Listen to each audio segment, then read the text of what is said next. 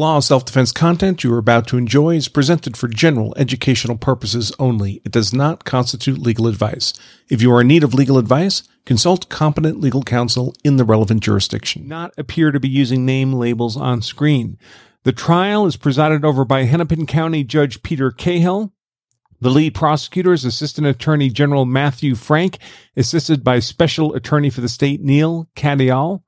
The lead defense counsel is Attorney Eric Nelson, assisted by co-counsel Attorney Amy Voss. The defendant is, of course, Derek Chauvin. There's no word yet as to whether Chauvin is expected to testify in his own defense.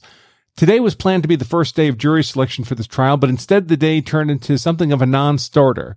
As I write this, the trial court is adjourned until 1:30 p.m. Central Time, at which point a determination will be made as to what, if anything, the trial court will be free to do in advancing this trial forward. Until that determination is made, the trial and jury selection are effectively paused. Indeed, the jury pool has already been sent home for today, so there will definitely be no jury selection occurring prior to tomorrow, if then. The key cause of the holdup is the uncertainty around the third-degree murder charge which the state wants to bring against Derek Chauvin, in addition to the second-degree murder and manslaughter charges on which he is already currently charged. Minnesota labels its various criminal offenses in a rather untraditional manner, using unusual terminology compared to other states, so it's worth looking at the actual criminal charges themselves. With respect to the second-degree murder charge, the relevant statute is 609.19, murder in the second degree. And by the way, folks, every time I reference a statute, you'll find that statute linked in the text version of the day's content. So 609.19, murder in the second degree, it's subdivided into two major sections. Subdivision 1 covers intentional murders. Chauvin is not charged under this section. Indeed, there's no claim whatever being made by anybody involved in the case that Chauvin intentionally killed Floyd. I find it remarkable that the public narrative around Floyd's death is one of purported racist police murder of a black suspect, but not even the prosecutors aggressively pursuing this case are willing to make the legal argument that Chauvin intended to kill Floyd. Subdivision 2 of that statute, 60919, covers unintentional murders. It, too, consists of two parts, and Chauvin is charged under the first of these. The second part applies to circumstances involving restraining orders. It's not relevant to this case. So the relevant second-degree murder language relevant to Chauvin is found in 609.1921, and it reads, "Whoever does either of the following is guilty of unintentional murder in the second degree and may be sentenced to imprisonment for not more than 40 years. 1.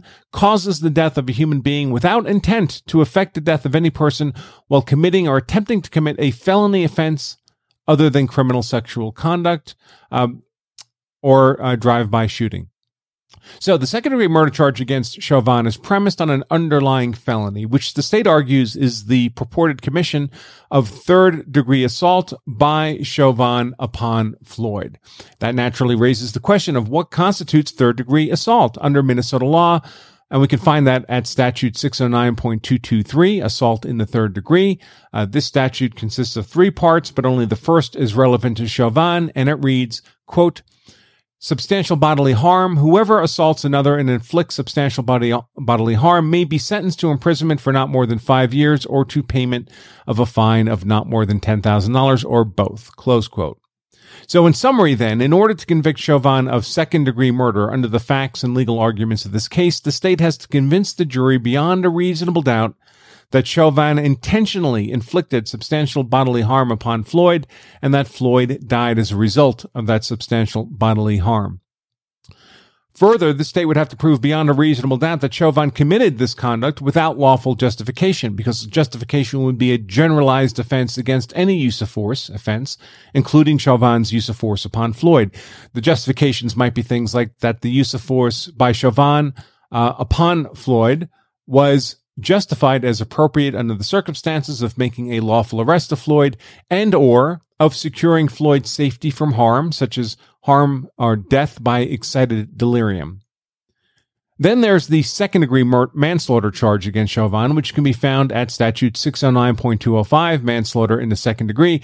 This statute consists of 5 sections, but only the first is relevant to this case, and it reads, quote, "A person who causes the death of another by any of the following means is guilty of manslaughter in the second degree and may be sentenced to imprisonment for not more than 10 years or to payment of a fine of not more than $20,000 or both." And the condition is by the person's culpable negligence, whereby the person creates an unreasonable risk and consciously takes chances of causing death or great bodily harm to another. In summary, then, in order to convict Chauvin of second-degree manslaughter, under the facts and legal arguments of this case, the state has to convince the jury beyond a reasonable doubt that Chauvin negligently created an unreasonable risk of causing death or great bodily harm to Floyd and deliberately disregarded that risk, with Floyd dying as a result, as well as disproving any raised justification defenses beyond a reasonable doubt. Finally, we get to the key issue in the holdup of today's proceedings, and that's the third-degree murder charge that the state wishes to bring against Floyd, or I should say, wishes to bring again. Interestingly, when Chauvin was initially charged in this case, those charges consisted of second-degree manslaughter, which we just discussed, and third-degree murder. Chauvin was not initially charged with second-degree murder at all. The original charging document, by the way, citing second-degree manslaughter and third-degree murder in this case, is linked in the text version of today's content. So, third-degree murder under Minnesota law can be found at Statute 609.195. This statute consists of 2 parts, of which only the first is relevant to the case, and it reads, quote, "Whoever, without intent to effect the death of any person, causes the death of another by perpetrating an act eminently dangerous to others and evincing a depraved mind without regard for human life, is guilty of murder in the third degree and may be sentenced to imprisonment for not more than 25 years." Close quote. In summary, then, in order to convict Chauvin of third-degree murder under the facts and legal arguments of this case, the state has to convince the jury beyond a reasonable doubt that Chauvin committed an act eminently dangerous to others, disregarded that danger with a depraved mind, and that Floyd died as a result, as well, again, as disproving any raised justification defenses beyond a reasonable doubt. Importantly here, the traditional legal interpretation of this statutory provision for third-degree murder has limited its application to circumstances in which the alleged danger created is a danger to people generally and not a danger created to a specific individual in particular. Under long-standing Minnesota law, if the victim killed by dangerous conduct was specifically targeted, then the appropriate murder charge would be second-degree murder, as we've already described. Imagine, for example, that someone fired a shot in the general direction of the victim with the intent of frightening the victim, but without intending to actually strike the victim, but the bullet nevertheless struck and killed the victim. The dangerous conduct here was directed at that specific victim. That specific victim died as a result, and the appropriate charge under Minnesota law is second-degree murder. The crime of third-degree murder under Minnesota law would obviously be entirely duplicitous of second-degree murder if it applied to the same circumstances, a danger created towards a specific individual. And in fact, throughout Minnesota legal history, it was not believed that third-degree murder was intended to apply to a danger created towards a specific individual. Rather, third-degree murder was understood to apply when someone created a danger to the public generally, with no particular victim in mind or targeted, and then caused the death of some non-specific individual. Imagine, for example, someone driving a car on the public roads while extremely intoxicated and running over and killing a pedestrian in a crosswalk. That driver never intended harm to that particular individual, but their conduct created a deadly danger to the public generally and results in the death towards that non-specific individual. That's third-degree murder. So 2 different sets of circumstances to which 2 distinct degrees of murder under Minnesota law were intended to apply. Indeed, so well established is this distinction between second-degree and third-degree murder that when the Chauvin defense argued that the third-degree murder charge originally brought against him must be dismissed because there was zero evidence that Chauvin ever presented a danger to the public generally, and therefore third-degree murder was inapplicable as a matter of law, trial court Judge Peter Cahill agreed. And he did, in fact, dismiss that charge of third-degree murder. The state's response was to then charge Chauvin with second-degree murder in place of the dismissed third-degree murder charge. Now, the lengthy history of legal decisions affirming this distinction between second-degree and third-degree murder under Minnesota law was recently upended, however, by a precedent-breaking decision handed down by the Minnesota Court of Appeals on this issue just this past February 1st, 2021. That decision is State v. Noor. You can find that linked in today's content as well. Noor is Noor. As a brief background, Mohammed Noor was a Minneapolis police officer who, along with his partner in their patrol car, responded to a report of a possible sexual assault occurring in an alley behind the home of a Justine Rezik, who had phoned 911 after hearing a ruckus behind her house. Sounded like a sexual assault to her. When the two officers arrived at the scene, with Noor's partner driving, they rolled through the alley and didn't see anything and were apparently about to drive away when they were approached by Miss Rezik. As she neared the driver's side of the patrol car, Noor pointed his pistol across his partner's body, the driver's body, and fired a single fatal shot into her abdomen. Noor would be criminally charged and convicted of third-degree murder for this killing of Miss Rezik. He appealed this conviction to the Minnesota Court of Appeals on various grounds. One of those grounds relevant to our discussion here is that third-degree murder was inapplicable to the facts of his case because his purportedly dangerous conduct specifically targeted Ms. Rezik rather than endangering the public generally. In other words, arguing for the traditional and well-established legal understanding of third-degree murder under Minnesota law.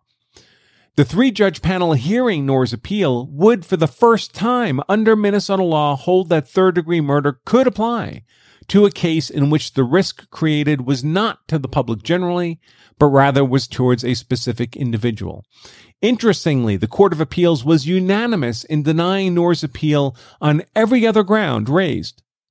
But the three-judge panel split on this question of whether third-degree murder could apply to a danger created to a specific individual, with two judges voting for this novel, individual-specific interpretation of Minnesota law, and a third judge who wrote a lengthy dissent on this point in the linked decision, the third judge holding to the traditional and well-established legal understanding that third-degree murder applied to dangers that were generalized to the public and not specific to an individual.